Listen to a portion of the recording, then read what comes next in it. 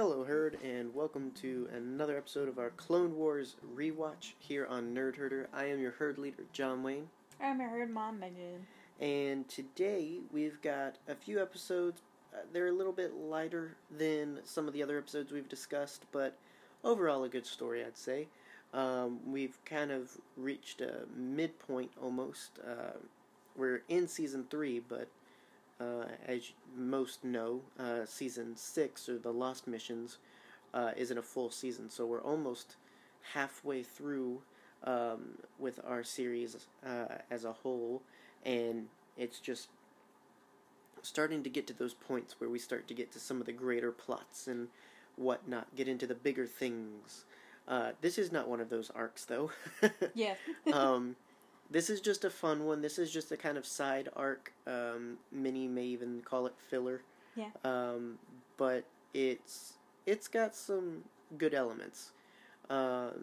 It's slow paced compared to others, I think. But again, overall, I think it has more good than it does meh.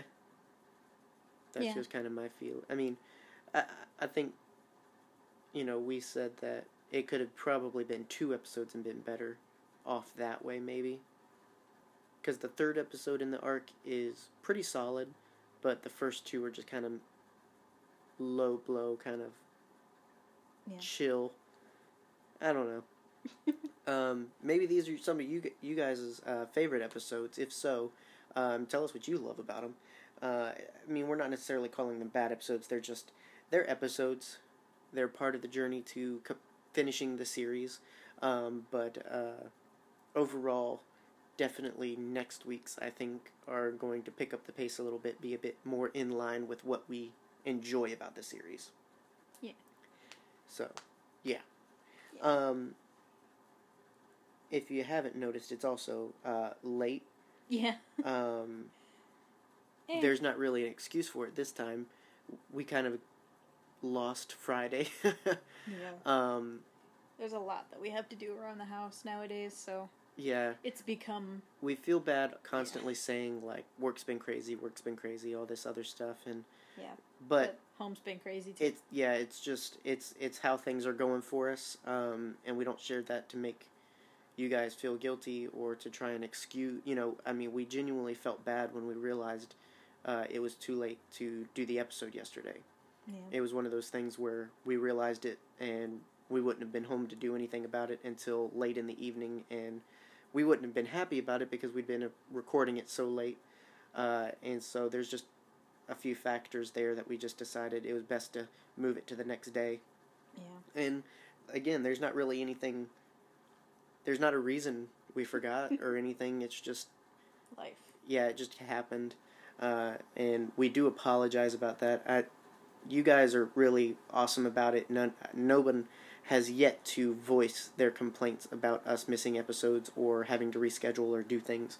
So we do appreciate that level of understanding, at least. Yeah.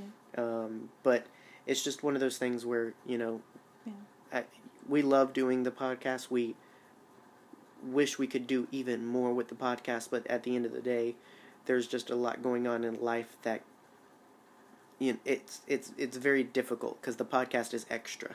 Yeah. And so there's sometimes that we really feel it. It doesn't mean we enjoy it any less because it's extra or because, we have to do something more. It's just to say that sometimes we don't have it in our fuel tank to do the extra. Yeah. Sometimes life demands all of it from us.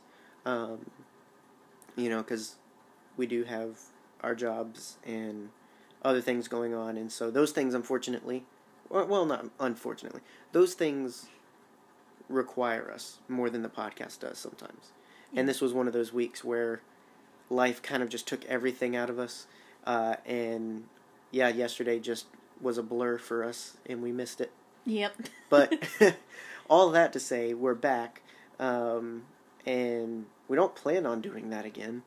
But one of them things, I don't know. It's just one of those days. That's just a peek into our world a little bit, just what's going on. It's very busy.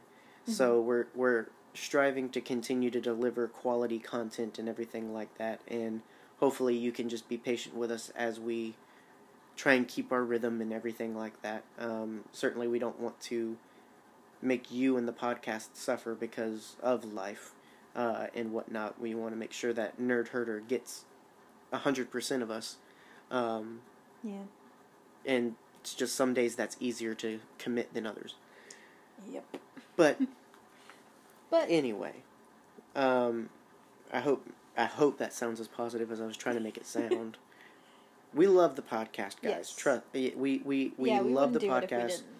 We're not on the horizon of making an announcement that we're quitting or anything like that. It's just a season where we're really stretched and whatnot. So we appreciate your patience and your support throughout that, and we promise to continue to strive to do our best to make this podcast the best and giving you the quality that you expect from podcasts. Yeah. So you loan us your ears, we loan you quality content for those ears. That's how it works. Mm-hmm.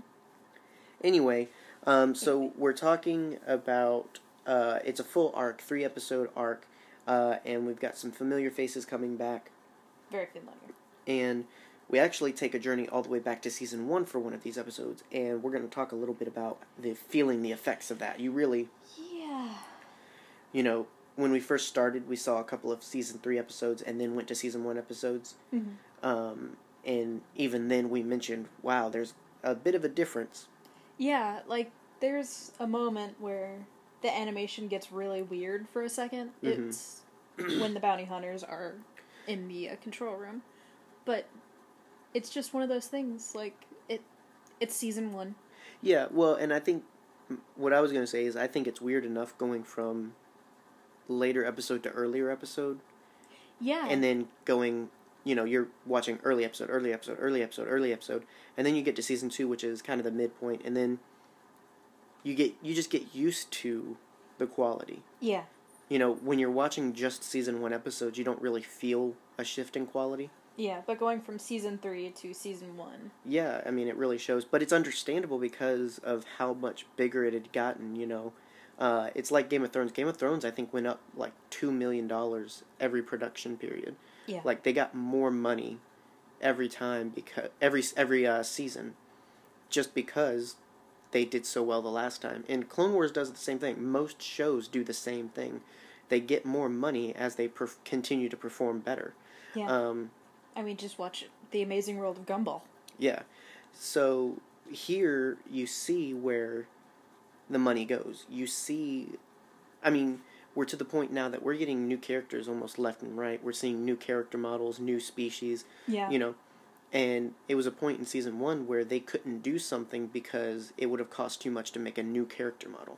Yeah. And those, I'm not saying that season 3 doesn't have limitations, or season 4 or 5 or any of them. But I'm saying that the limitations got different and lighter as it went on. Yeah, definitely. Definitely a lot more fluidity to the movements. The lips match the dialogue a little bit better. You know, it sometimes in not understanding animation, I think we think it should just be easier to make lips match movement or make movement just smoother in general. Yeah. But it's one of those things, if you don't have a higher level of rendering, you know, you're kind of stuck to being able to do a few kind of movements. Yeah, also, motion tracking's hard. I don't even know if they do motion tracking. True. Which makes it even more difficult if they're trying to do it, you know, just match animation to dialogue in general. Mm-hmm. But it's one of those things where it's like,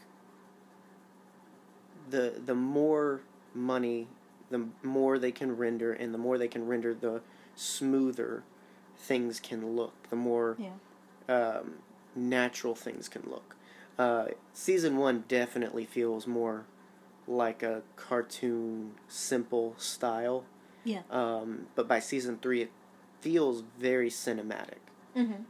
And it's really only going up from here. And of course, then Rebels, they're able to do a whole lot because of what they accomplished with Clone Wars, and now into Resistance, they're able to accomplish what Rebels accomplished because of Clone Wars. Mm-hmm. So it's a cycle. It's just a development cycle, and that's how it's always going to go with animation. But it's interesting to note that with this. Yeah. Because it's not just the animation, but it's also dialogue. It's also people's comfort levels with characters, I think, and what goes in. Yeah. I think overall, you can see how much more comfortable everyone is by season 3 versus season 1. Yeah, definitely. Which is, again, understandable. Yeah. So. Like, I think the voice for Cad Bane, it did something weird. Well, and if you go now, Hostage Crisis. Yeah. Hostage Crisis is Cad Bane's first appearance. Yeah. Even his dialogue is... So, like, when he first walks on the platform... And, by the way, I'm sorry, we haven't gotten into the episodes anyway, but this is part of the rewatch. Yeah. When he first walks onto the platform of the Senate, and he has a very cowboy line. He says, "Son, I don't think you want to do that." Yeah. And it's one of those things, when you know Cad Bane more before coming to that line, you're almost like, why would he say it like that? Yeah. But if you're introduced to that first, it doesn't feel unnatural because... Yeah, like, the way I kind of thought of it was, like, at first, it seemed like Cad Bane was trying to do an impression of someone else. Clint Eastwood. Yeah. Very Clint Eastwood, but also with the voice of Ren and Stimpy a little bit. Or, Ren from Ren and Stimpy. I wouldn't know. I didn't watch that show. You idiot. Ah. Yeah. Yeah, I mean, it's one of those things where you see in his first episode, you see they were going for a very specific motif. Yes. Very cowboyish, very Clint Eastwood. Yeah. I have been. Whereas, later on, his dialogue's much more normal, I'd say. Yeah, definitely. It doesn't feel as characterized. It just feels like dialogue. Mm-hmm. It's not to say that he lost the cowboy motif. I think it's just that... He's not walking around calling everybody partner. He's not trying to convince you he's a cowboy, yes. Yeah. That's what it kind of feels like going from season 3 to season 1, seeing him. Yeah. But it also makes more sense because there's just certain parts of his appearance in season 1 that don't quite fit. Mm-hmm. Until you see it in order. Like him knowing who Skywalker is and so forth. Yeah, I was... It was one of those things, when I first watched it, I always took it as, he just knows. He's just heard of him. He just knows Anakin from, his escapades or something. Because you gotta figure, I have to imagine, war is very public. War is very publicized. It's very, it's good entertainment, as some would call it. And so I have to imagine that people are seeing these Jedi. They're seeing some of the action and glimpses of it. So maybe some of them are, kind of characterized as heroes. I always interpreted it like, okay, he's known by his reputation. Yeah. But it makes a lot more sense that, no, he's actually encountered Anakin before, kind of thing. Yeah. It's also interesting that we see Aura Singh in one of these episodes, but she doesn't have a voice actress, which makes sense. Also, she's supposed to be in prison. Well, we'll get to that. But the funny thing is they had her character model at the end of season 1, but she didn't get used until, the end of season 2. Yeah. It still took a whole season for them to finally pull her in for a full appearance. Yeah. And here she's just kind of a background character, which is almost cheating given how much we've seen of her before this. Yeah. It's a lot of interesting things with the world of animation. Let's just put it that way. Yeah, you don't really ask questions or get to those things, I think, if you watch it in numerical order versus chronological order. Because when it comes to chronological order, more pops up of curiosity of, okay, and you kind of catch more of the changes and developments and whatnot. Yeah. But if you're just watching... I mean, by the time you see Cad Bane in Season 3, you didn't just watch Season 1 episode. Yeah. So it doesn't feel as... It doesn't feel like that big of a change. Mm-hmm. But watching it in the order that we watched it, Yeah. all of a sudden you feel it a little bit more. Yeah, complete 180. Yeah, it's a little different. Because it's that curious thing of, it's like character development, undevelopment, character, you know, because it's like bringing him all the way back from season 1 in between these season 3 episodes. Mm-hmm. It just feels like some things rewind a little bit. Yeah. And then catch right back up. And I still don't know why they decided to do it in this order. It's so weird. Like some have explanations. Some episodes that they do have explanations for why they had to move it up in production and so forth. To my knowledge, there's not an explanation for it in this one. I wonder if they just wanted to make this a one-off episode of introducing Cad Bane, because, in the very next season, Cad Bane has more appearances with... Yeah, he becomes a much bigger threat. Yeah, he, with the capturing of the holocron and all this other stuff. Yeah. So, I think they wanted just a way to say, okay, we can't just throw Cad Bane in there. We need to introduce him as some bad guy. Yeah. So let's make this episode. And then later on in writing, I felt like they were like, did we ever explain what happened to Zero? Let's explain what happened to Zero. And then let's do even more and explain how Cad Bane was hired to start the thing with Zero in the first place, even though it's not that much of a story. How he got plans to the Senate, because that comes up too. Yeah, but it's like, it's just one of those things where it's like, I feel like later on they decided they wanted to do something with that. Yeah. And then, so we got... They just sort of forgot. I think there's a couple where it's just like, yeah, we're gonna just come back to that. Mm-hmm. I don't know. So weird. It is definitely weird. Yeah, tell me why, Dave. Tell me. But speaking of getting the plans, so it's about time we actually talk about the episodes. Yeah. So we're starting with season 3, episode 8, Evil Plans. And the moral for this episode is, a failure in planning is a plan for failure. Which is a good advice. Yeah, but it doesn't really have much to do with the episode. Well, I mean, Cad Bane planned. Yeah. His plan worked. Yeah. He did. I mean, that's the only relevance it has. But it is good advice. Yeah. Make a plan or, fail. Yeah, basically. Yeah. Make a plan, follow through with that plan. True. And be flexible. That is true. Plans only matter as much as the follow through. Yes. The opening narration for this is Evil Plans. I loved the narration at that moment. It was just so funny. With the Jedi Council focused on the war effort, criminal minds are left unchecked to spread fear and corruption. Galactic gangster Jabba the Hutt has sent bounty hunter Cad Bane on a nefarious mission which shall strike at the heart of the Republic. Meanwhile, the unsuspecting citizens of Coruscant go about their daily lives. Now, keep in mind that opening narration for when we get to the next one, and you'll see some difference. Yeah. Because we're going from season 3 to season 1 to season 3. Yeah. And you see you kind of expect animation differences, but even in how they write the opening narration, it's gotten a little bit more wordy later in seasons, I think. Mm-hmm. Yeah. So we open on a very chaotic scene. Not chaotic in the war sense, but in the kitchen sense. I'm just going to say this, I didn't like this episode. No. It's not one of my favorites, and it's mostly because it's the most cartoony plot. It's incredibly cartoony, and nothing comes of it. Well, some things come of it, but the only thing that comes of it, we get another episode. This episode was literally just, we need to explain how he got plans to the Senate, which I don't even think was a burning question. No. Also, he has a little droid friend that could just go in and get into the Toto. computer. Yeah, Toto.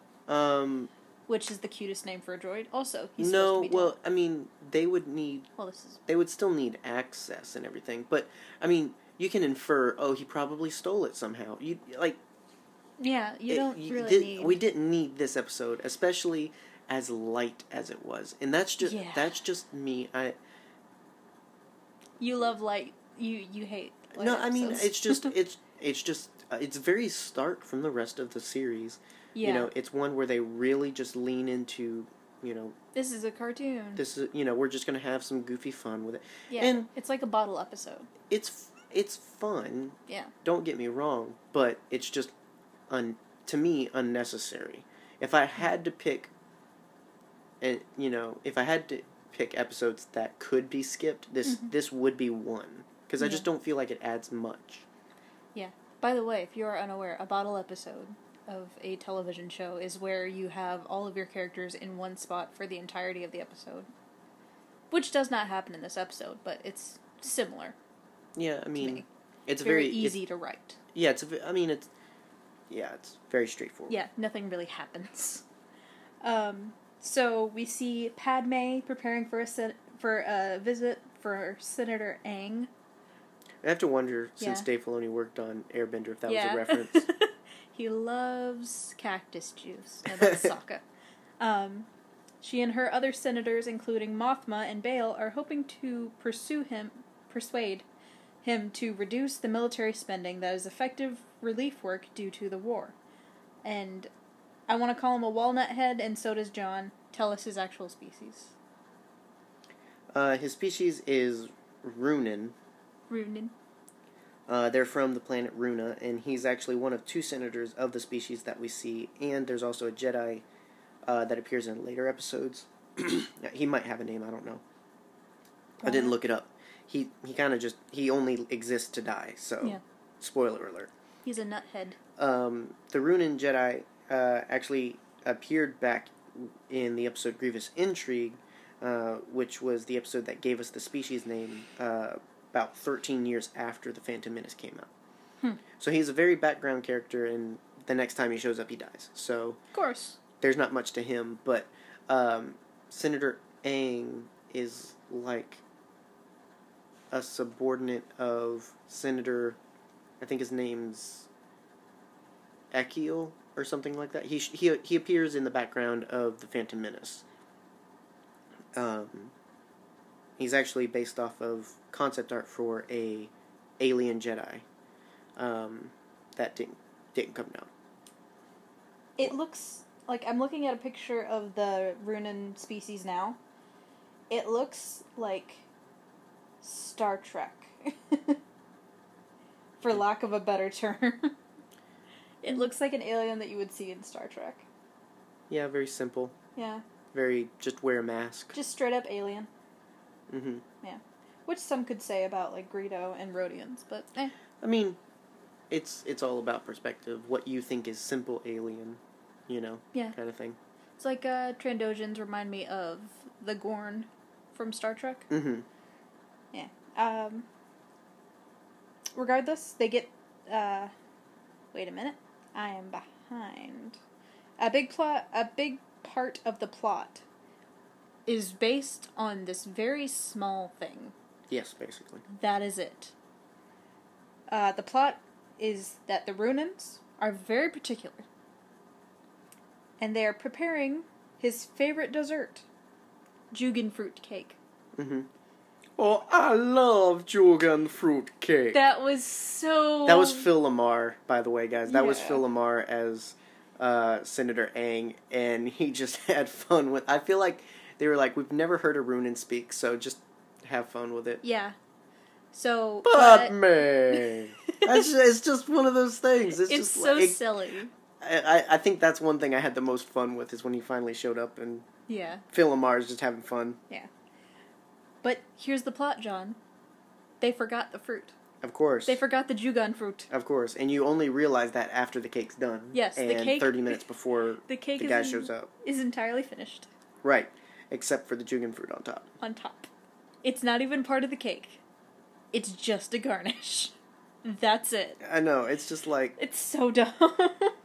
But everything hinges on this. Yes. Everything hinges on freaking Jugan fruit. And of course, C-3PO cannot be trusted to go get Jugan fruit by himself. And so they send R2 with him. I mean, that's actually... They shouldn't have sent 3PO at all. They should have just sent R2. Yes. That we wouldn't have had this episode if they just sent R2. Right. And then keep in mind, this is a completely separate plot point from... Like, Bane's mission is to capture the droids and get the Senate schematics. Spoiler alert, okay? Yeah. What was his plan to do that? Because they're literally waiting downtown in the market that 3PO and R2 show up to. Did he steal the Jugen fruit? Oh my gosh.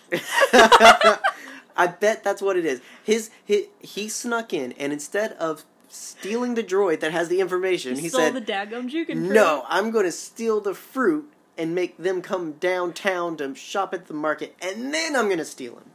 It's like I genuinely wonder, what was his plan otherwise? Because they're just hanging out at the market, and they're like, right. oh, there's who we're looking for. That was the plan. What? Oh, boy. Oh my goodness. So, yeah, Anakin's concern is very founded because 3PO clearly gets swindled for the fruit that they find in a little street market. Also, where are they going to get this? Are they going to the lower levels to I don't get know. this fruit? Like, could you not go to, like, Space Kroger? Well, but then, okay, like, how welcome are droids? Because they probably had to take, like, a taxi. Do people just naturally give rides to droids? I mean, we see a couple protocol droids while they're down there. Oh, yeah, but we see them as shopkeeps, but I'm like... True.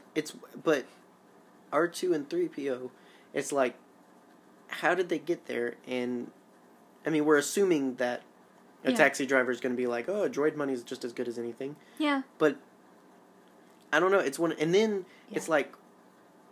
What's the economy like? Who would sell to a droid? Like, why do you want Jugen fruit? I'm just thinking, like, me, I'm like, why would I sell it to a droid? Yeah. I'm going to sell it to a person that can actually eat this stuff. Also, guys, there's only 4 Jugen fruit on the entire planet, Oh, apparently. yeah, of course. You can't just, like, go down to Super Kroger and be like, oh, look at that. It's a purple fruit with some marbling on it. That looks yummy. Right. Like, well, and then, so... 3PO's kidnapped. Yeah. And he drops the Jugen fruit. Yeah. And it's left outside while R2's going to the spa. Yeah, that's part of the plot, is we have a whole montage of R2 at the spa. Right. Getting a well-deserved spa treatment. I mean, yes. he's the real hero, let's be honest. But it's intercut with 3PO being tortured for Senate schematics. So it's left outside while all that's happening. What, 45 minutes? 45 minutes later? Yeah. Probably. R2 comes out and finds the Jugen fruit. And then, just as he's doing that, the Bane's associates come to kidnap him. Yep. And then he drops the Jugen fruit. Yep. And then they torture him. Yep. And then they get what they want and dump him back on the streets. And then they still pick up the Jugen fruit and they're like, yeah, this looks good. Yeah. That's been outside all day, guys. It's in a canister. All day. If anything, that's probably been baking it. Right. It's probably been sweating. It's got one of those, when you open a can of Pringles? Mm-hmm. You gotta peel back the freshness seal. I don't know. I don't know how Jugen fruit works. It's like a can of tennis balls. I don't know how Jugen fruit works, but I'm pretty sure it shouldn't have been left outside all day. Have you ever opened a can of tennis balls and smelled it? No. Disgusting. It smells like rubber. Well, yeah, because it's rubber. Yeah. Should I even go through the rest of the plot? Because no, that's basically it. That's literally it. Yeah. And also, how many credits did Anakin give R2? So it was 4 each for 4 fruits, so it was 16. And then the guy said, out of nowhere, no, it's 32, so he doubled it, and 3PO was just like, okay. And afterwards, they're like, okay, we have 8 credits. So he gave him 40 credits. Wow. Not including the cab ride. If there was a cab ride. I'm still wondering how they got home. Maybe just like R2 hovered them around. Yeah. Well, actually, that's legit transportation. Yeah. Actually, now that you mention it. Well, there you go. I'm smart. Yeah. But it's just, I don't know. Yeah. It's one of those episodes where it's just like, it's really silly.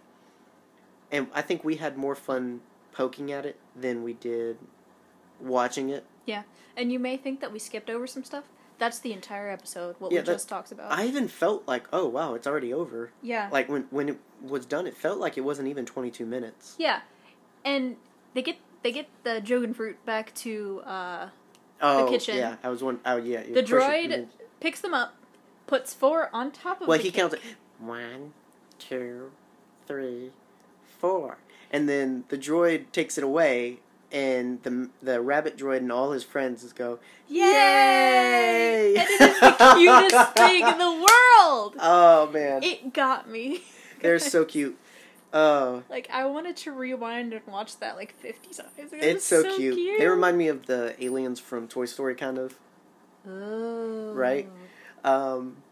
Yeah. I think that was one of the more enjoyable moments. Yeah. Because there was some cute in there. Yeah. I mean, again, it's a fun episode. It's laid back and silly, and obviously it's simple. Yeah. I mean, but I think we had more fun. Yeah. Like, poking at it of, okay, like, what was Cad Bane's plan? Yeah. There's just so much with this that, I mean, yeah, you could call it nitpicking, but it's just fun commentary. Yeah. Well, there's also a really cute moment. Well, it's not. It's heroic because R2's a hero. Mm-hmm. When Toto the droid and his IG model are... I want to say, here's the thing. The nerds out there that are saying, it's Kronos. I don't know if it's Kronos. I can't tell him and the other IG model apart, okay? Yes, that's why we just call him IG. They look exactly alike.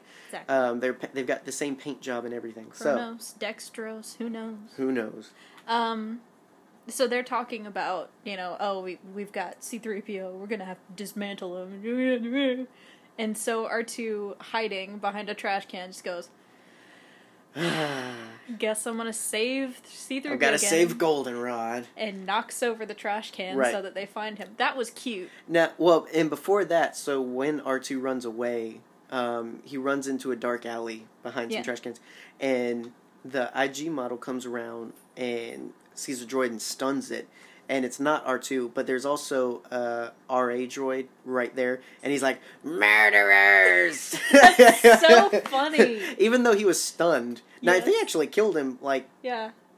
What if it was R2? Yeah, also R2 knocks over an entire fruit stand. Oh, yeah.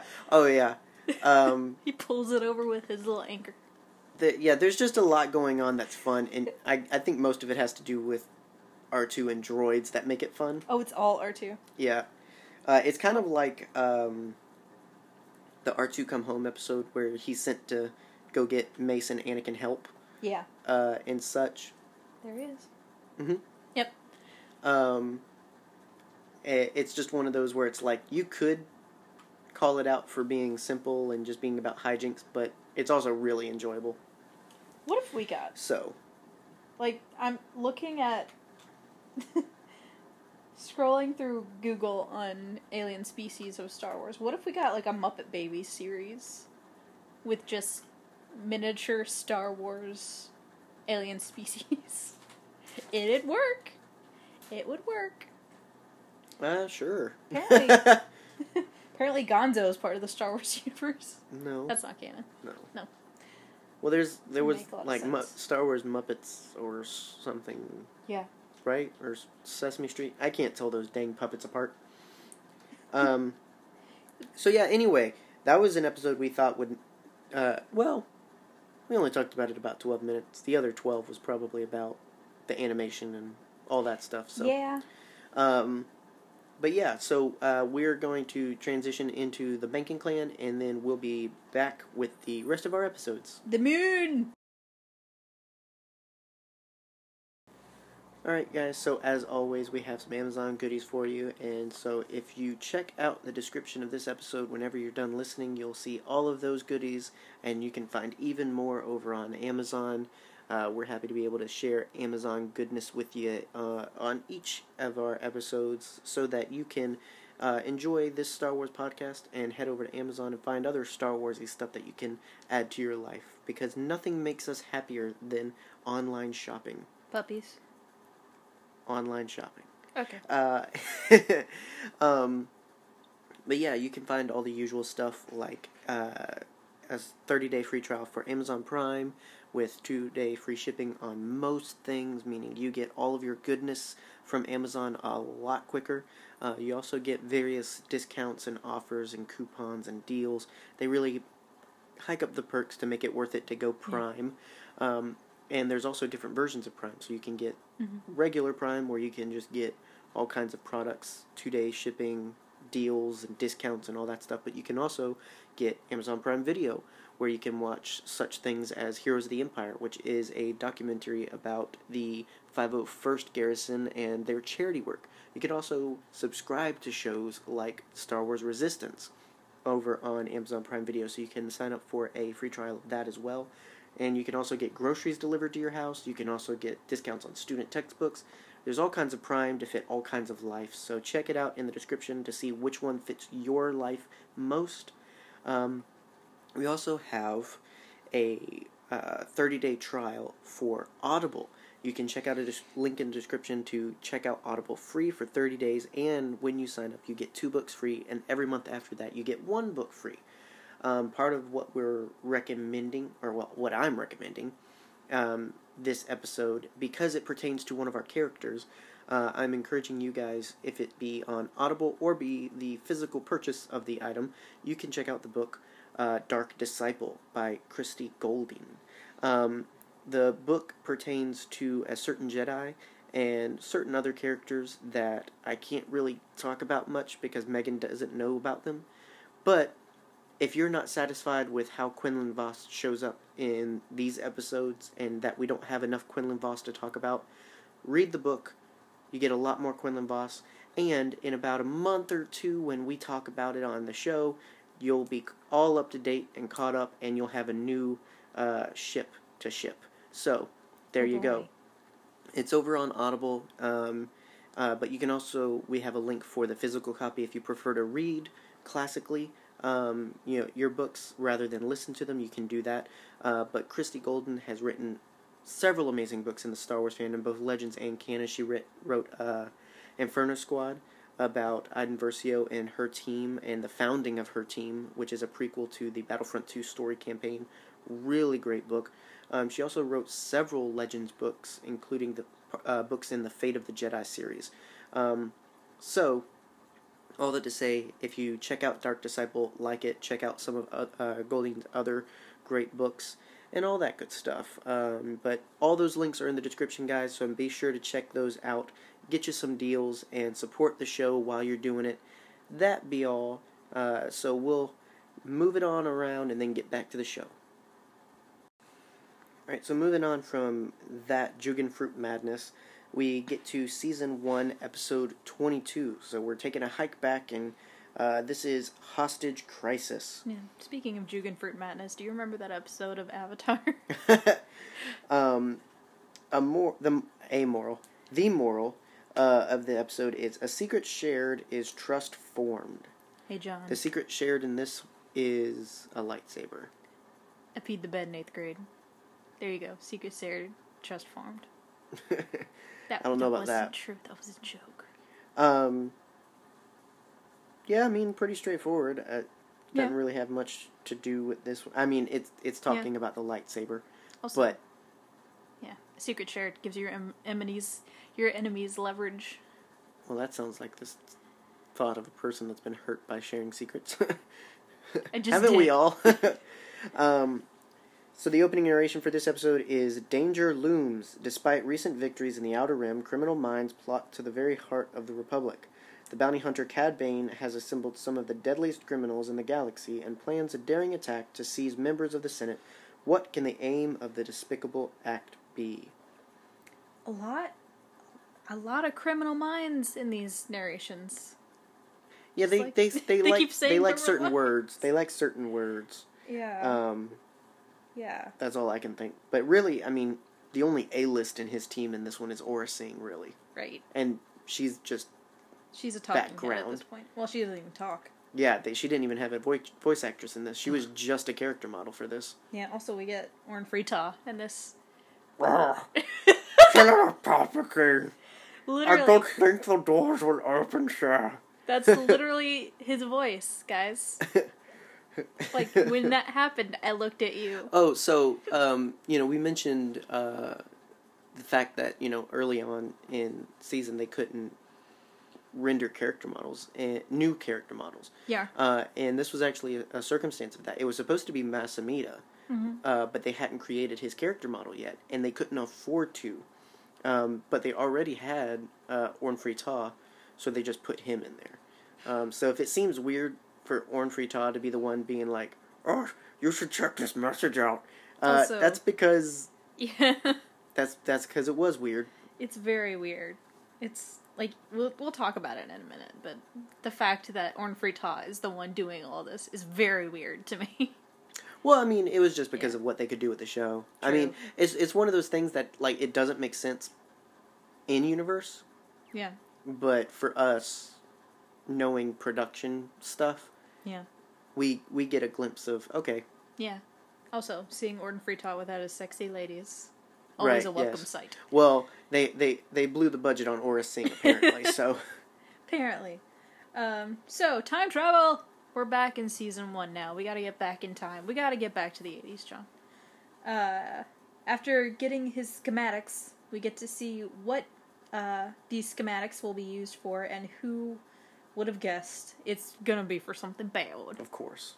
Yeah. I mean, if you didn't pay attention to what we called this arc in the first few minutes of this episode, you won't know. Well, you probably already know.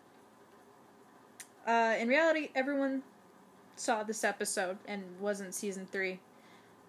We got to see how Bane got to the plans he needed to break in, so that's why he knew who Skywalker was, as we said earlier. And we get to find out finally what happened to Zero the Hutt after the blackout. Yes? The breakout. The breakout, Typo.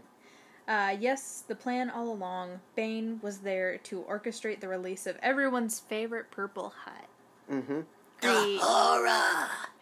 Jeez Louise. There's so much Zero in this episode. It's too bright out here. That's not even... I haven't seen the sun in 30 days or something? I don't know. I don't remember. It's been a while. It's been a while. He's been locked up since the movie. Yeah. Yeah. Wow. Mm-hmm. Jeez. Well, I mean, he just came back from the last week's episode when he hired Aurra to kill Padme. Mm-hmm. Yeah, it's not... By the way, it's not explained.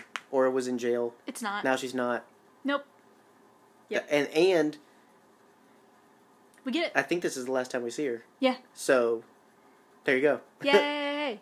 How climactic of her final episode. Right. We get, like, a little bit in the last episode, I think, of Jabba hiring. Okay. So, at the end... We forgot about that. Yeah, at the end... Bane delivers the schematics, and then Jabba lets him hang out while he has a meeting with the other Hutts. Yeah. And then when they're like, "Oh, who would possibly break out Zero?" Then of course it's roll out the red carpet for Cad Bane. He signs up for it. Yeah. Obviously. Yeah. I love seeing Hutts, except for Zero. Well, and luckily for the next episode, you get a lot more Hutt. I know. I was very excited. And we really get to see how easy it is to just walk up and take out the guards of the Senate building. They didn't really do much. Right. No cameras, no nothing. And well, one of them radios in and is like, "What's that commotion?" So you knew something was going on, but you don't have visual of it? Yeah, also, he's got commando droids with him. Well, for a few minutes. Oh, well, yeah. Well, and then, he leaves them to put on the armor. Mm-hmm. For some... That never Nothing comes up. Nothing. That doesn't serve any purpose, as far as we know. Yeah, I'm sorry that we keep dunking on this episode, but it's warranted. Well, it was just one of those things where it's like, they took a cool element of the commando droids being able to impersonate. Yes. That I think we saw in season 1. Yeah, with rookies, yes. Yes. So we get to see a cool element, but it really doesn't have a purpose other than just being cool. As far as I understand it. I didn't see that come... There didn't seem to be any plan or purpose to doing that. Yes, no rhyme or reason. So yeah, that was the plan. We see him and the gang head inside, and his gang is, I guess, the recently free Aurra Sing, I guess. Or we didn't get... just, I mean, what would have been better is, instead of spending an episode on freaking Jugan Fruit, Give us an episode explaining how she got out of jail, because that was probably Exactly. more interesting. Yeah, did she just, like, get a lawyer? Or something? I don't think we've ever seen a lawyer in Star Wars. Right? Or maybe she just did the Bundy route, just jumped off her top bunk for a while, strengthened her legs, and then just jumped out of her prison cell. Maybe. I don't know. I don't know. I bet it didn't involve Jugendfruit, though. It's very true. Man, that Bundy documentary is still, like, fresh in my mind, if you couldn't tell. We get a techie fish guy named Robobino. Yep. Robobino. Technically, he was the first appearance of his species. I don't remember the name. But because of chronological order, we saw another one of his species prior to this who had a part in stealing Ahsoka's lightsaber. Yeah. He's also got the same voice as the little weird monster from... I can't remember if it's the Black Cauldron. No, it's not the same. It's very similar. It is very similar. I don't even remember what that thing's name is. I don't know, but I don't think it was that. How scary was the Black Cauldron as a kid? Not really. I thought it was great. It's great, but like it spooked me. Mm-mm. I used to request vigorously to watch that movie. I enjoyed it. Man, it was up there for like Quest for Camelot with me. Good movie. Of like I want to see this. I didn't watch that until we got married. Really? Yep. Oh my gosh! You haven't seen The Last Unicorn, or The Swan Princess. I don't feel like I'm missing anything by not watching those, though.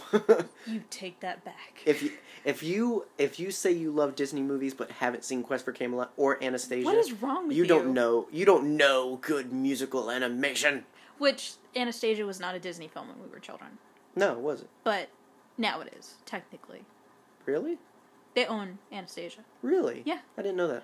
But yes, to us as kids, it was top tier non-Disney musical animation, and Quest for Camelot's so great too. Yeah. So many good movies. Sword in the Stone, another great one. Yes, another good one. Yeah. That's Disney though, right? That's Disney. Okay. Yes. Getting turned into a squirrel, getting your squirrel on. You know. Anyway. I would have to look it up, but I don't think it's the same voice. I'm not saying like it's the same voice actor, but like, no, it's very similar. I don't think T. Bradley Baker would. I can't even do it. Yes, I'm just gonna do that little thing and just. That's very similar to your Zero voice. It's not. That's nothing like my Zero voice. Okay. I just make the same head movements. Anyway. I'm sorry, unlimited what? Unlimited power. We have fun here. Anyway, and he also has a couple weak wagons, which he probably just like, hey, Hondo, got some guys? You want me to take some guys? They're commonly employed. They're ruffians. It's really... They're scruffians. It's really tough to think about, but there are certain species in Star Wars that, for story element, it's just because they're easy characters to throw in specific situations. Yes. Star Wars is racist, yes. But, yes, because if you look at it in universe, there's several species... Specious? Xenophobic. It's a better word. There's several species that seem to only exist for a particular trade. Yeah. You've got Nikto and Wikwayans, and that seem to be... Yeah. Oh gosh, what is it? Deveronian? Nope, don't say anything, because it'll throw me off. Okay. Klatooinian. Okay. You've got Klatooinian, Niktos, and Wikwayans, who are all gangsters. They're all pirates, bounty hunters. Yeah. They're all ruffians. I wasn't far off with Pineapple, because they're all very spiky. And, I mean, you don't really see... I mean, now, to be fair, we do see Wikwayan Jedi. Yeah. We do see Nikto Jedi. You know, we see exceptions, but it's like... Yeah. It's almost like with how you've mentioned with Twi'leks, where it's like their species seems to exist for a profession. Yeah. And I long for a day when we can break out of that a little bit more. Because, again, Aayla Secura is a Jedi. Yeah. But, you know, and we, of course, now have Hera, the pilot. But they're exceptions, and I want to get to a point where it's an exception for them to be a slave worker. It's an exception for a Waquayan to be a pirate. Get to a point where we see them being more normal, because it seems odd that certain species are constantly typecast. Mm-hmm. To be honest, and to be kind of not optimistic, pessimistic, I don't think that's going to happen until art imitates life. You know what I mean? Well, I think it's... I mean, I kind of get what you're saying. I think it's more until it really just becomes story-worthy. Yeah, I get you. I think because the reason they keep getting typecast is because it works for the stories. Mm-hmm. Until they get to a point where they want to tell that kind of story, it's not going to happen. Yeah. But I'd love to see just like Aura Singh snap on somebody. What do you mean? Like, I don't know. Like, she hears the clones whispering something behind their hands or something, and she just turns around and just absolutely rips them apart. With words, not with lightsaber. Did you mean to say Aura Singh? Yes, I did. Beans. No, wait. No, I did not. Ayla Secura. There you go. Jeez Louise, I'm sorry. Well, now, that would actually be... It's a lot of A's. It would actually be quite the story to have. I mean, because Ayla wears very Twi'lek clothing. Yes. You know, I mean... It's hot on that planet. Well, yeah. I mean, it's not abnormal for her species to wear that. It's very non-traditional for a Jedi, but it'd be interesting to have that brought up of, like... And again, I don't think we'd ever get this story, but... Yeah. Or, I almost did it. Ayla putting someone in their place of, like, you don't know my people's history. You don't... You don't... You're like everyone else in the galaxy. My culture is not your prom dress. Right. You're like everybody else in the galaxy that thinks I'm only good for one thing. Mm-hmm. You know... I long for... I would love that one day. Because I think if anything gets her, it would be something like that. Because she's very Jedi. You know what I mean? Oh, yeah. She's very Jedi. She's very by the book. Which is also part of why it is... Now, in canon, she is. In Legends, she's a bit more... As most Jedi were a little bit more... They leaned into their very heroic kind of style, very comic book hero style, and her being an originating character from comics, it worked. But, I mean, the thing is, they really didn't have an establishment of good Jedi or... rule-abiding Jedi. So they kind of just are like, well, they're the heroes of the story, so let's make them act like heroes, kind of thing. Yeah. But, anyway... Have we talked about the episode at all? we started, and then we got on... Sorry. The Raisin Heads got us started on something. Yeah. He also has a couple IG droids. Yes. One of them is Kronos. One of them is Kronos. The other one is Benonos. Kronos and Benonos. Having a good time. While this is happening, Anakin and Padme are having a moment. Or at least Anakin is. Padme is trying to work on something important because, she's a freaking senator. And everyone's at war right now. But Anakin just wants a vacation. He just wants I want a vacation, Padme. That's You're all I so judgy. I'm so judgy. He pulls... Oh my gosh, this got to me during the episode when we first watched it. He starts kind of manipulating Padme. And she's smart enough to not, go for it. But he's trying to get his way by saying, oh, so work's more important than me, huh? Yeah, it's... If you do that to someone you love, you're a buttface. It's one of those things where it's very simple if you haven't been in a relationship or been around people that constantly use that kind of manipulation. And if you call it anything other than manipulation, it's not right, because that's what it is. Exactly. And casually doing it... It's not okay. Makes it worse, because you think it's okay manipulation. because all you're trying to do is get a vacation. All you're trying to do is get them to agree, and you're trying to get your way, and it's very wrong. Yeah, and he keeps kind of like digging into it and being like, "Oh, so I'm not as important, right?" You love And this and he more and than she's me." like, "That's not what I mean." And he's or she says like, she goes to say something else. She says, "But," and he's like, "No buts," and it's just it's not great relationship building. I know that that's what they're trying to do. I know that for kids, this probably didn't catch anybody. Yeah, but for adults in a healthy relationship. Well, that sounds braggy, but yeah, I mean, for adults that have had relationships that have been both positive and negative. Yes. Because this isn't just in a romantic relationship. This can appear in friendships. This can appear in work relationships. Yeah. It can, because it's the same thing of saying, don't you love your job? Don't you like that we pay you for what you do? So why do you have a problem doing this? Yeah. It's backing you into a corner.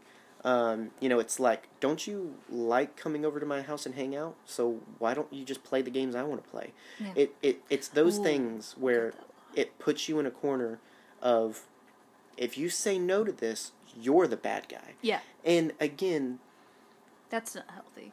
It's not healthy, and they're just trying to make a point that Anakin there's lots you can glean from this, okay?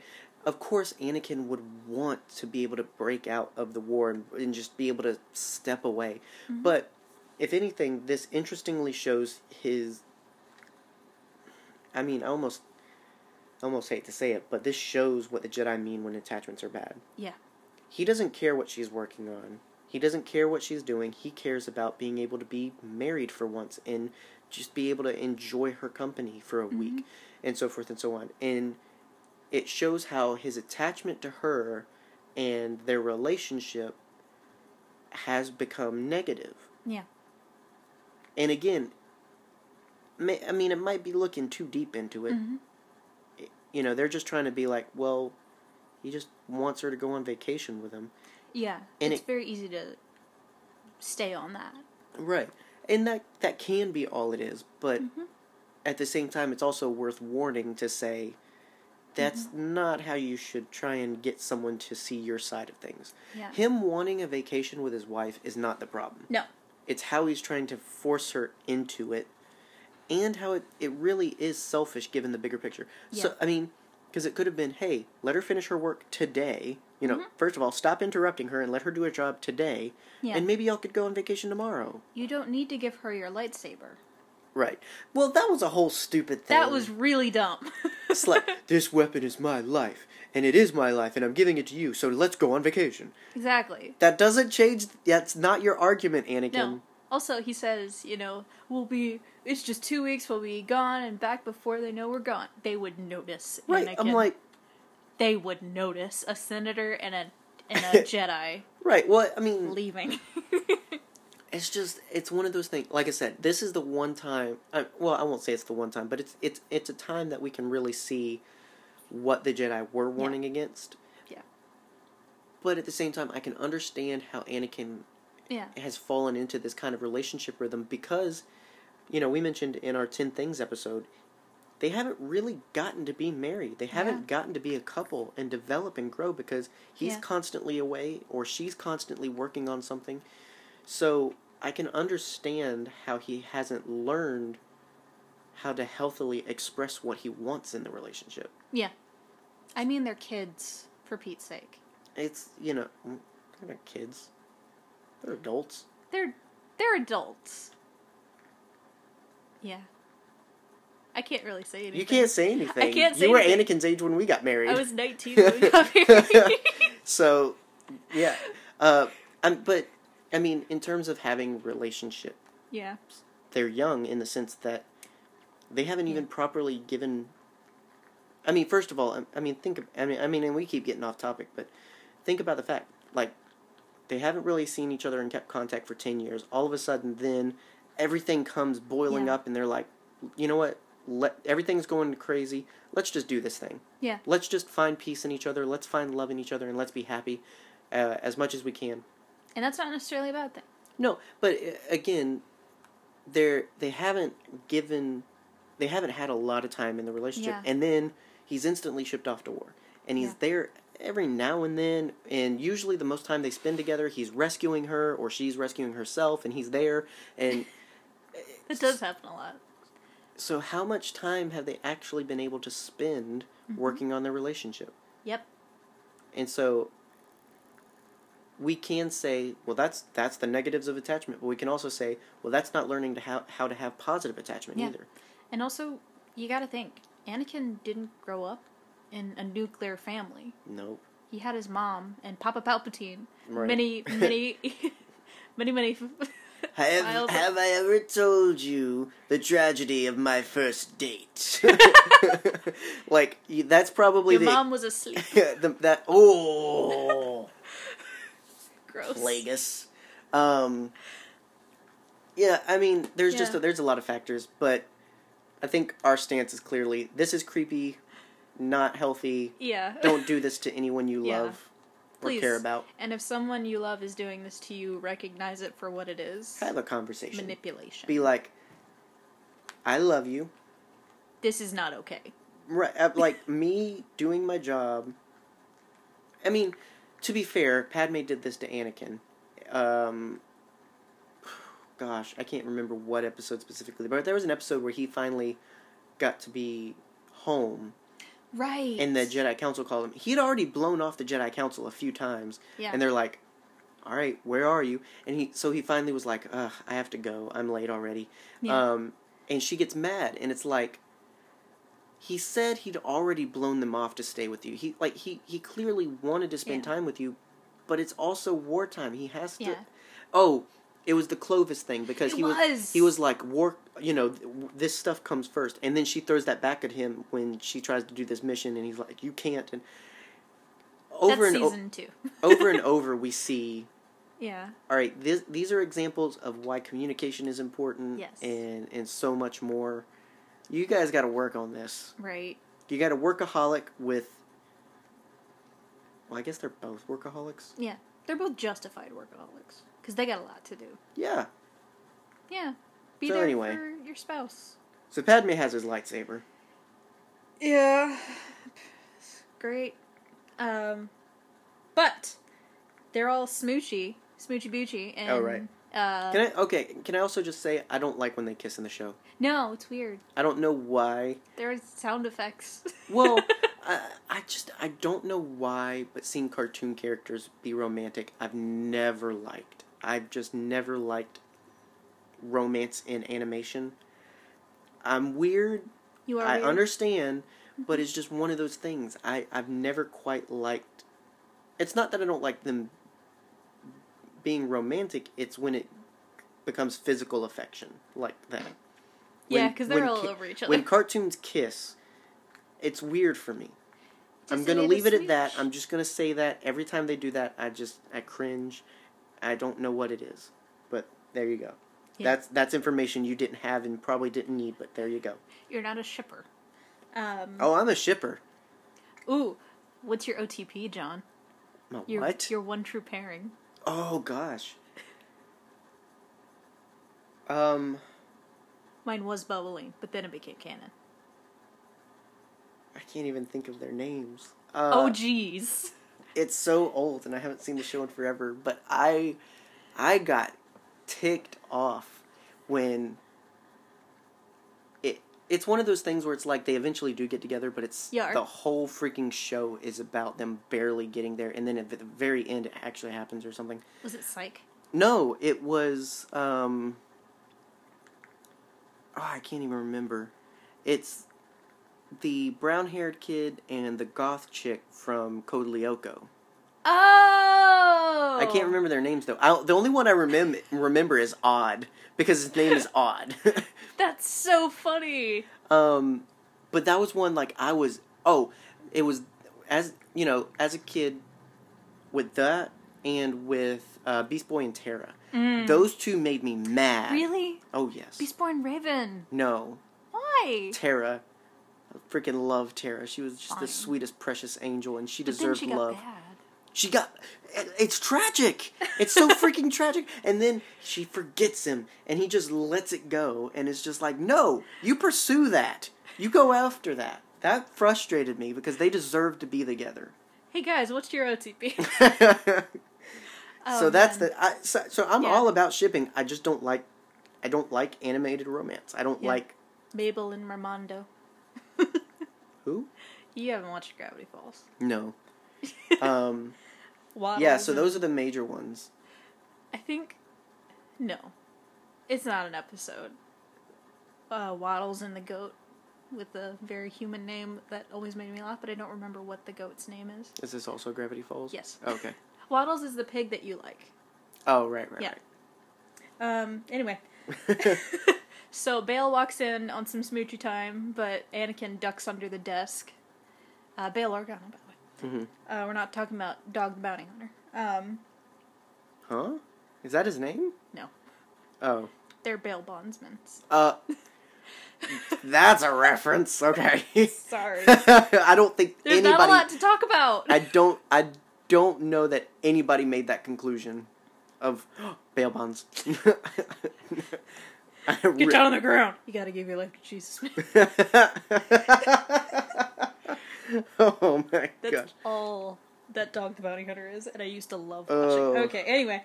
Padme, Bale, and the other senators gather to discuss the bill and are, that we talked about in the last episode, by the way. Yeah. They are interrupted when Bane and his cohorts arrive. The plan is to hold the senators hostage in order to get Zero released. It's a pretty solid plan, I Yeah. guess.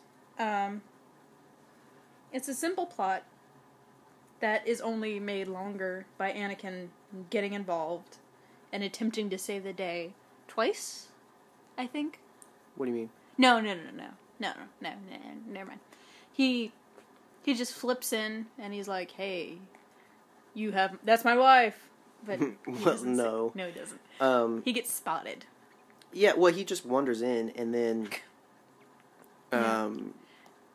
gets spotted by Cad. Yeah. And then he runs away. One of the IG models chases him and a Wicquayan. He takes out the droid, and the Wicquayan finds it, and he's like, "Oh, no saber marks. He Yeah. must not have his lightsaber." Yeah. And it's like, that's a big conclusion. Yeah. But it's true. Anakin doesn't really do anything. And the whole time, Padme's like turning to Bale and like, "I have a secret." Well, first of all, I don't think they were searching them. I think they were just going to be like, Yeah, give they us your just- communication exactly. devices.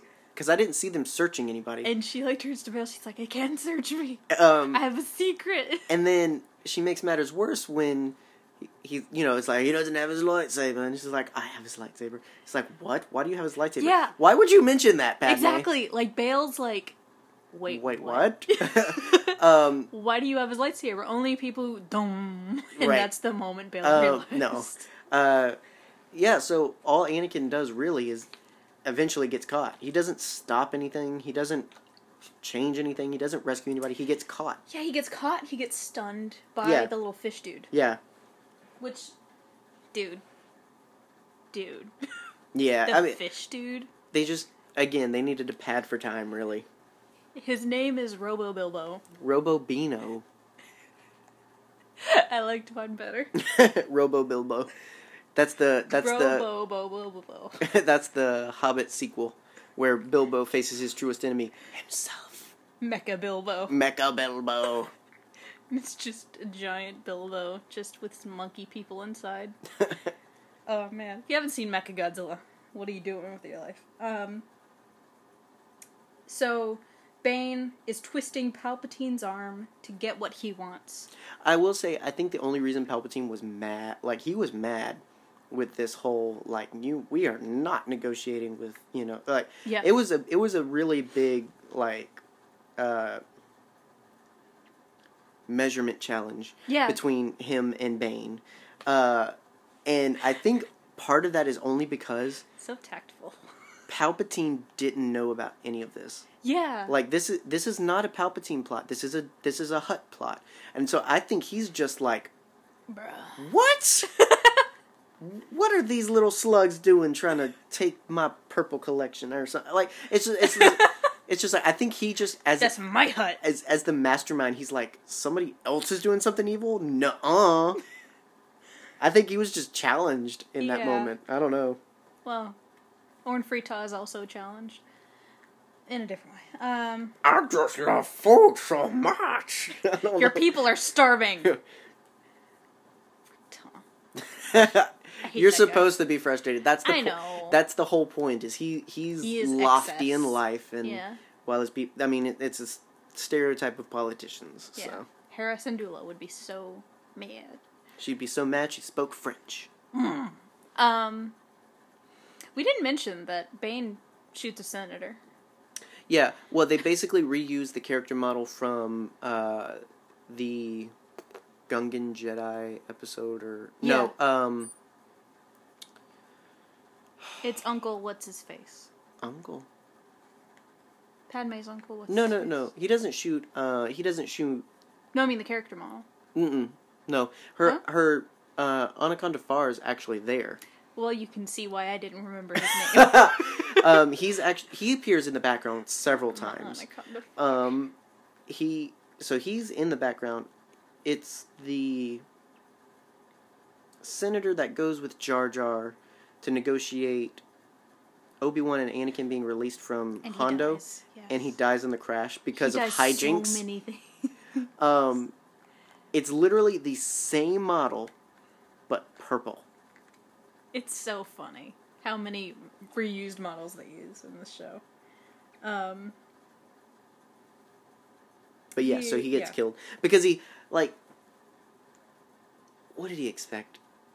I know, right? We're not going to listen to this, and he just walks away like nothing's going to happen. Of course you're going to get shot. Exactly. Well, Palpatine thinks he's all clever, and he'll get the bounty hunters before they can escape. But Bane reveals that he rigged a trap that will blow up the hostages if they try anything, which is literally just lasers. Which, it's so that they couldn't run away. Right. They would have gotten chopped up by the lasers, but the actual mechanism had bombs in it too, so that it would also kill them. Yes. Lots of ways to die. Yeah. Luckily, Anakin wakes up from his sleepy nap time. Mm-hmm. And Padme reveals that she found his lightsaber where he dropped it. Right, I'm like, what? On my desk when we were canoodling. Yeah, and it's in such a way that Bale's like, Well, and then he wakes up from being unconscious, and he's like, oh, why are you so sad, beautiful, or something like that. Yeah. And it's like, and she has to catch him, she's like, shut up, you idiot. Yeah. It's so funny. It's like, he's really not good at this. Yeah. And so she burns his chains off. First time we see Padme using a lightsaber? I guess so. Yeah. Only time. Maybe. And in a very, I did not see this coming, but I guess that works moment, Anakin, before the bomb is starting to go off, he sticks his lightsaber into the floor and starts running around in a circle around the senator. Yeah. Yeah. So, they fall to safety? Something tells me that's a Qui-Gon plan. Maybe. Yeah. It's just one of those things like, I mean, I guess that worked because they weren't on the bottom floor, because if it was the bottom floor, that would be the foundation. You don't, that wouldn't work, but... Also, who's gonna fix that hole, Anakin? Yeah. Who's gonna fix it? Republic credits? Republic credits are no good here. So I mean, it worked though. Yep, they do not get blowed up.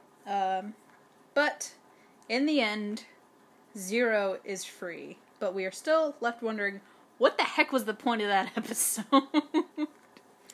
Yep. And who hired Bane and gang? Well, we know that. Luckily, we don't have to wait a whole season to find out. Yeah. Jeez Louise. Because we're about to talk about it now. Yeah. So we've taken these episodes that we said we weren't probably going to have a lot to talk about, and we've had a lot to talk about. Mostly because we keep getting off topic. We didn't talk about the episode. Well, we talk about the episode, but we take time to talk about other things that this episode brings about. Yeah, like OTPs. Right. We're going to talk about someone's OTP in a minute. Huh? Someone out there. Huh? Yeah. What do you mean? Smooches. Who smooches? That's this episode, right? The Hunt for Zero? Yeah. Is the episode of what? I don't know what you're hinting at. Zero and his girlfriend are smooching. Oh. Which is gross. You're like one of 5 people that hasn't seen these episodes until recently, so... I know. It's not like you're spoiling anything. I know. Still, it's gross. But yes, Who sure, would love somebody Zero? ships it. Ugh. Not me. So, but Yeah. yeah, we don't have to wait a season, because we're about to talk about it right now. Yep. Moving on to our last episode, we are in Season 3 again, Episode 9, The Hunt for Zero. The episode for which this Clone Wars rewatch is titled, and this arc is titled. Yeah. The moral is, love comes in all shapes and sizes. Yes, it do. And if that doesn't make sense why that would be the moral for this episode, then you haven't seen the episode. Boy howdy, are you in for some weirdness? Yeah. Oh boy. The opening narration is, a great escape. Cad Bane and his notorious crew of bounty hunters liberated Zero the Hutt from Republic prison after holding the Galactic Senate hostage. The Jedi Council has assigned Obi-Wan Kenobi to retrieve Zero the Hutt with the help of Jedi Knight Quinlan Vos. Unknown to the Jedi, we find Zero in the clutches of the 5 Hutt families on the distant world of Nal Hutta. Yeah. There you go. Can I just say, my immediate thought when Quinlan Vos is introduced, I'm getting very Brendan Fraser and Encino Man vibes. I don't think I've seen You've that. never seen that movie. Yeah. Hold on. If you've never seen that movie, it's about a caveman. Oh, Yeah. The students thaw him and try and pass him as a normal person, right? Yeah. Yeah, I've seen that. Yeah, I didn't know and that was the title. Brendan Fraser's got, like, dreadlocks, and he's all... No, he doesn't. He's got just weird hair. And he's all weird. It's got Pauly Shore in it. It's a very, very... Oh, and Sean Astin. Forgot about that, too. Yeah, like, very Encino Man to me. Okay. That's a take. It's a hot take. Either Encino Man or Tarzan here, to me. Maybe it's just weird. Like, that was the, wild man of my childhood. Is Tarzan with his, tan and his dreads. I don't know. I don't either. I can't help you. Never mind. Let's just start over. Hi, I'm your mom. So anyway, the episode opens and we finally get to see that it was the Hutt family who was behind this all along, which we already knew that. Yeah, kind of. Yeah. We didn't know why they broke him out, though. Yeah, and it is because Zero apparently has some sensitive information about the Hutt Council's escapades, all documented in a hidden holodiary. Of course it's a diary. Of course. And why was he keeping track of all this? I mean, if your friends are doing nasty deeds, it's a good idea to keep that so that they're on your side. They were obviously not done dirt cheap. Do you see the amount of credits that Jabba gives Bane at the end of the first episode? Jeez Louise! It's a briefcase, and those things are small. You know what I mean? Yeah. Yeah. Anyway, we see quite the party as the Hutts are entertained while Zero sits in a jail cell. But we soon remember the... Jeez Louise. And we soon learn that the familiar singer, Cy Snoodles, is a former love interest of Zero and promises to help free him. You get a very nice dance sequence. Yeah, and that whole opening is just a bunch of references. Yeah. The Hutts themselves, a couple, Marlo the Hutt, who is based on Marlon Brando. Looks like him, too. Looks like the Godfather. You got Eric, who is based on American gangster Edward Robinson. We're going to have to get you oven mitts for I'm those sorry. hands. No, you're not. I have cracking knuckles. That all? Yes. Okay. But the dance sequence was based on a similar sequence in Indiana Jones and the Temple of Doom. Yep. The headdresses are actually based on... so the headdresses the Twi'leks wear resemble Hutts, and it's based on the headdresses worn by performers during the Lion King musical. Lovely. Yeah. I just thought that I Yeah. thought that part was interesting because I had never really wondered about that, but We also get to see my favorite Hutt, Gardula the Hutt, who's a bouse. yeah, it was originally supposed to be Jabba, but they decided to replace Jabba with Gardula for no specific reason. Yeah, because Um, Gardula's a bouse. And Gardula actually appearing here contradicts the video game Bounty Hunter, where Jango kills her, but they she was fed to her crate dragon. What? So their synopsis is the crate dragon threw her up. That's how they were like, it's not that big of a contradiction. It's fine. Yeah, I mean, Hutt probably doesn't taste good. Probably doesn't. No, I mean, we see Mama in a little bit. Oh yeah. Oh, we don't talk about that one. So, while Zero and Snoodles are plotting on Nahutta, Obi-Wan is preparing to head their way with the help of Quinlan Vos in his premiere and basically only episode. Yeah. Joy. His intro really sets him up as the cool, rule-bending, laid-back Jedi, and he even quotes the dude from Big Lebowski, so you know he's a cool guy. Yeah. I actually never caught that before. Really? Yeah, until we watched it then. I'd never caught that line. I don't know what it was. I don't know if I wasn't paying attention or what not, but It's just your opinion, man. yeah.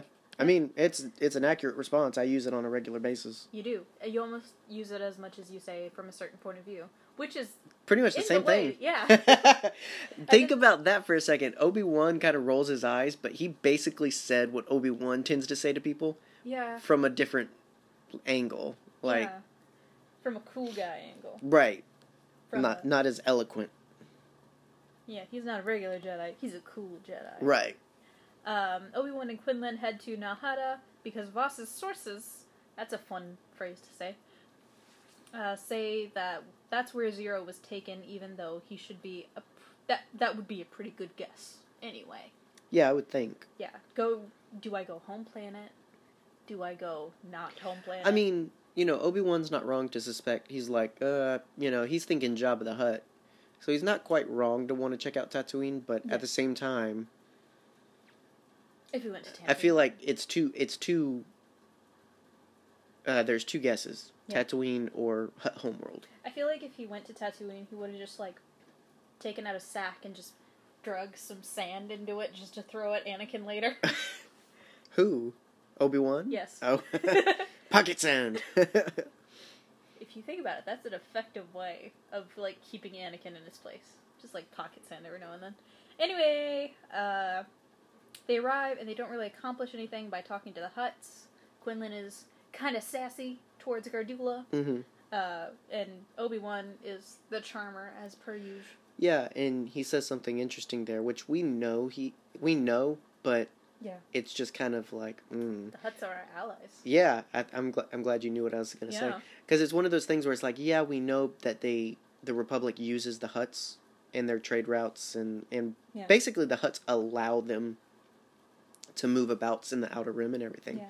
But to say they're allies, that was one where I was just like, okay, Yep. that's a take. Hot takes. But Quinlan shows off his Force skills when he finds a suspicious cup on the floor, which we see Zero had earlier.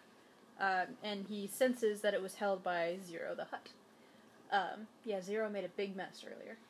Just, sloshing his drink everywhere. Mhm. Blood face. Didn't even clean it up. Just left it on the floor for the droids to get. What a jerk. And Quinlan tells Obi-Wan that Zero is there, or at least was. Snoodles has already managed to break him out, and they start to make their escape.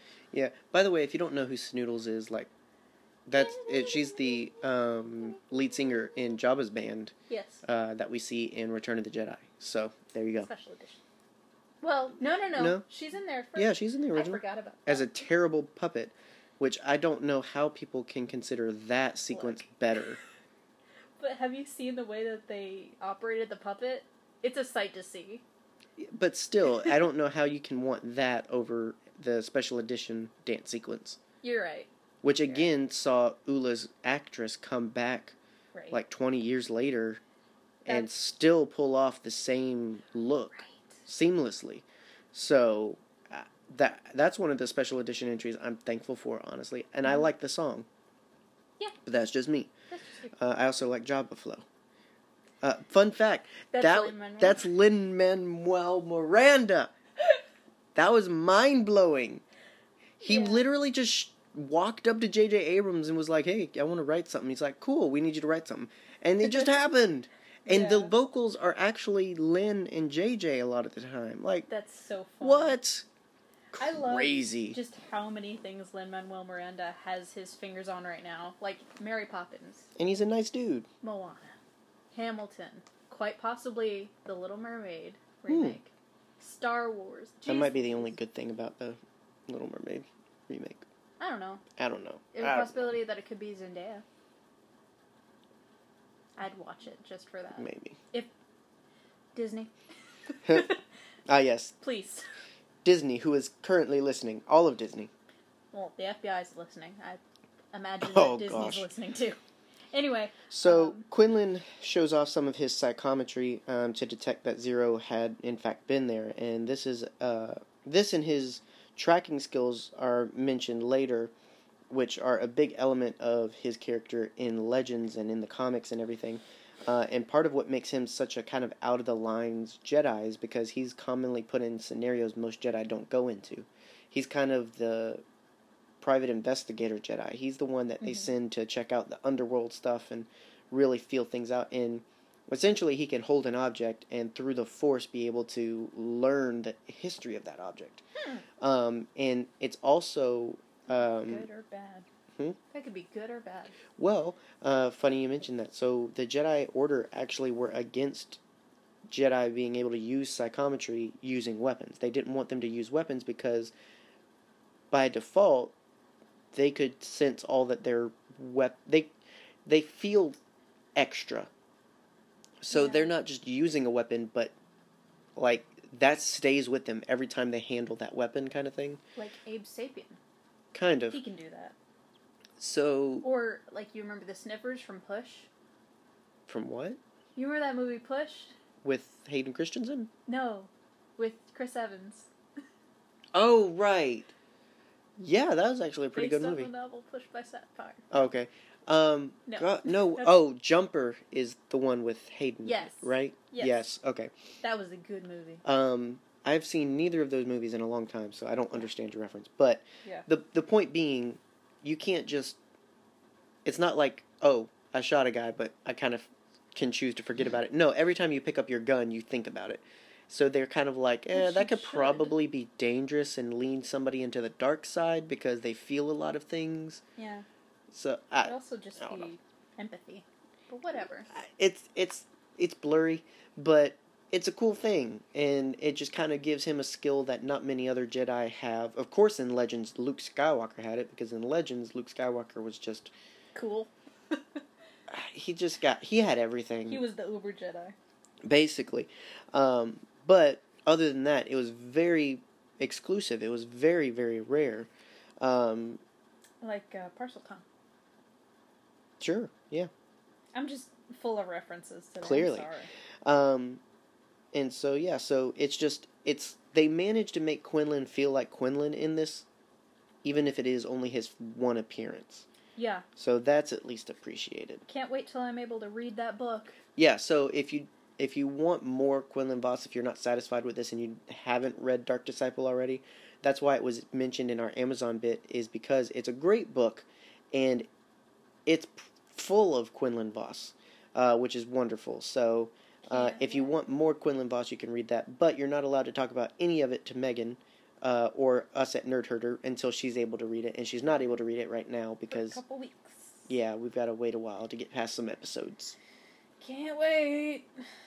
I also can't wait to read Son of Dathomir. Not able to read that yet either. Nope.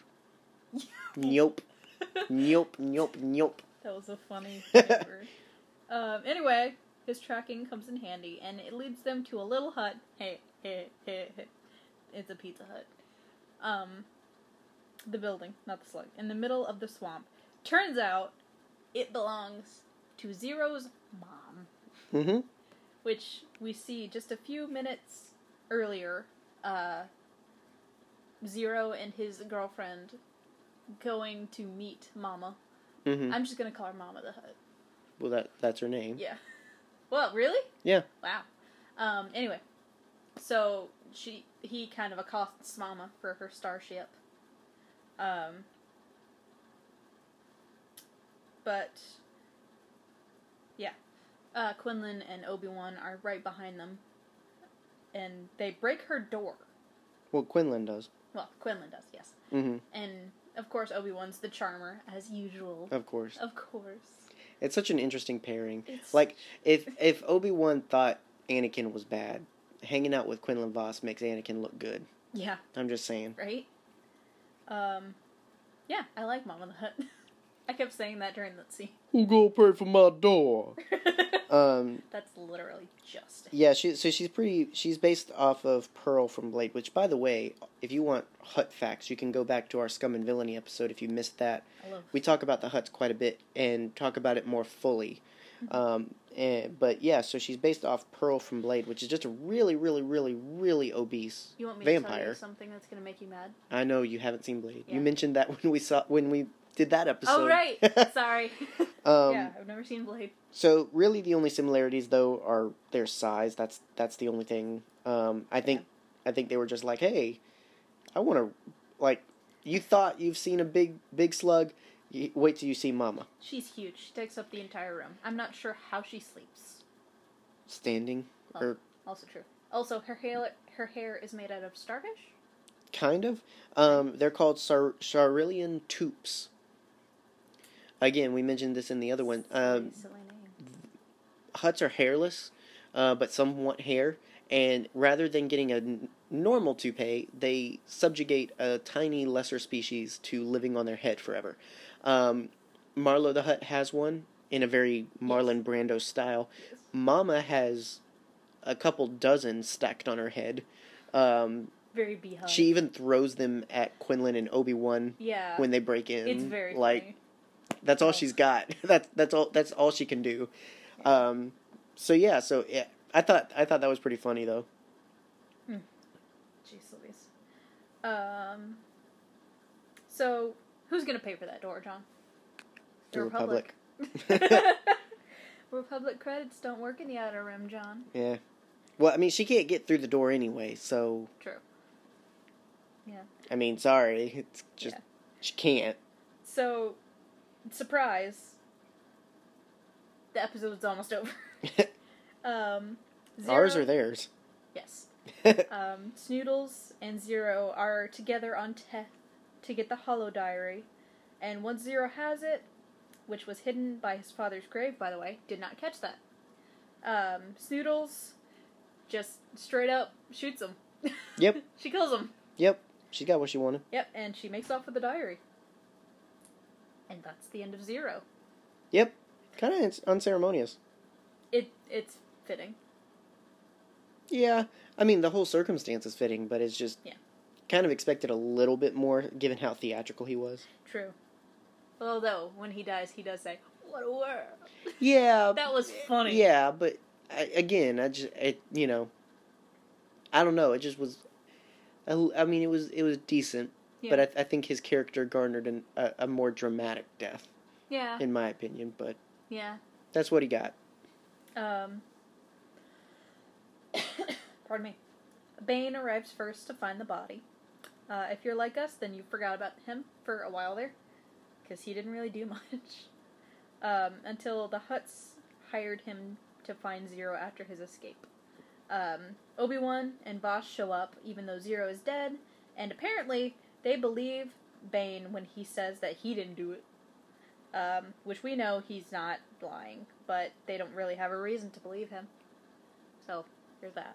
Either way, a chase ensues as the Jedi hope to at least bring Bane to justice. The battle is pretty interesting as the leap from the platform to platform, but it really shouldn't be this difficult for Obi-Wan and Quinlan to take down Bane. But he has to escape for future episodes, guys, so that's what he does. In the end, it is revealed that Jabba was behind everything. We knew that he originally hired Bane to free Zero, But he also hired Snoodles to convince Zero to take her to the diary and then kill her ex. Also, he could get the dirty diary and get rid of his annoying uncle. Yep. So Mama the Hutt's his grandmammy. Yep. What's It's an interesting family tree. Who's daddy? Jabba. We don't know. We don't know that side of the family. We just know Mama the Hutt, who it was, so... Should we look up Zero, the family tree? well, it's not complete. Zero's, I guess, brother begot Jabba, and then you had Zero, and then there's Gorga the Hutt, who is Jabba's nephew. Mm-hmm. But it's all kind of convoluted. We don't have a full tree, so it's kind of hard to keep up with everything. Mm-hmm. But yeah, so we at least know that Jabba is grandson. His uncle is Zero. Yeah. So. Okay. Yep. Gotcha. It would be nice to get that a little bit more filled out, but it'd be interesting if we ever get more Hutts like this. Yeah. More Hutt family business kind of stuff. Scum and Villainy Part 2. Yeah. Well, I mean, just kind of moved on from that. Yeah. You know, and with Jabba being dead, we can kind of insinuate that the rest of the Hutt Empire kind of fell apart after that. Well, Mm-hmm. I mean, because it kind of did. I would just be surprised if they decided to spend any more time on Hutts and Hutt culture and all that stuff. I would, you know, I think they're kind of done with Hutts. Would it be funny if they reveal that Jabba's dad was some form of, like, a play on words to make it Pizza the Hutt? I don't know how they could do that without it being just too... If they can do Shaggy, they can do Pizza. It was Shagai. Thank you. He only used 1% of his power to defeat. Oh my gosh, I cannot believe that's That was what the such internet's a come weird- to. And Matthew Lillard is on board. I know. I love it Oh so my much. goodness, it's so ridiculous. I love the internet. I don't think they could do... I would just be surprised if they could pull that off believably. To make it... I mean, yeah, I don't see that happening. I don't know. It's just a little thing. You know... Besides, Spaceballs already did that, so... It's true. But yeah, so, lighter episodes, but strong finish, I would say. Definitely a strong finish. Yeah. And like you mentioned, it's nice to see more of the Hutt culture and Empire kind of stuff. I love the Hutts. It's definitely very interesting, and I'm not saying we couldn't get more story. I'm just not expecting it soon, but who knows? It would be nice to get more of the Hutt business, see what the goings-on of that were in the height of their power and whatnot. I'd love to read that diary. Oh, that would be a good way to do it, if they released the diary. Mm-hmm. The Diary of Zero the Hutt. I feel like it would be very long and monologue-y. Oh, yeah, but... I mean, imagine the audiobook, though, being read by Corey Burton, doing the voice of Zero the Hutt. I would rip I need that now. I want that now, actually. I would go full, like, Vincent Van Gogh. I don't need this. I'm just going to cut the ear off. It's fine. That's not why he cut his ear off. He did that. He did it as a gift. Well, and it was a nice gift. It's one of a kind. Oh, wait. Well. It's one of two. I can only get this experience 2 times. You're so dumb when I Anyway, so lighter episodes, but strong finish. Hopefully you guys enjoyed the conversation surrounding them, and let us know what your favorite part of these episodes were, if you have a favorite part. Did you feel like you didn't get enough Quinlan Voss like we did? Let us know wherever you find us on the social medias. You can find us on Twitter and Facebook. Follow us, like us there. That way you can be up to date when we post things, when we have to rearrange the schedule, and when we post Q&As and all that good stuff. And so definitely hit us up on social media. You can also check us out on Patreon to find out ways that you can support the show and the creation of future episodes while getting rewarded for it. Speaking of Patreon, thank you, Rebecca, on Patreon, who is a part of making these episodes happen with your support. We really appreciate you, and we appreciate all of you guys who listen and put up with these episodes. We love you. And all that good stuff. What's your favorite hut? What's your favorite OTP? There you go. There's your questions. Sure. Let us know on Twitter and Facebook that stuff. And also over on Patreon, going up this weekend will be our early access episode, 10 Things We Love About Revenge of the Sith. We mentioned that kind of briefly in this, but if you want to get essentially an extra episode and other cool content for financial support, you can head over to Patreon to see all that good stuff and check out that awesome episode, as well as our episode about Attack of the Clones. Yeah. All of it's on Patreon, so just check it out. See if giving's right for you. We would certainly appreciate it. Send our cats to college. Please. He's so dumb. Other than that, it should be a normal week ahead. We'll be back Monday with Monday Motivations. We've got a fun main show planned, and then moving on with the Clone Wars rewatch again next Friday. So, until then, guys, this has been Clone Wars Rewatch on Nerd Herder. I have been your herd leader, John Wayne. And I've been your herd mommy. Have a good weekend, stay scruffy, and may the Force be with ya.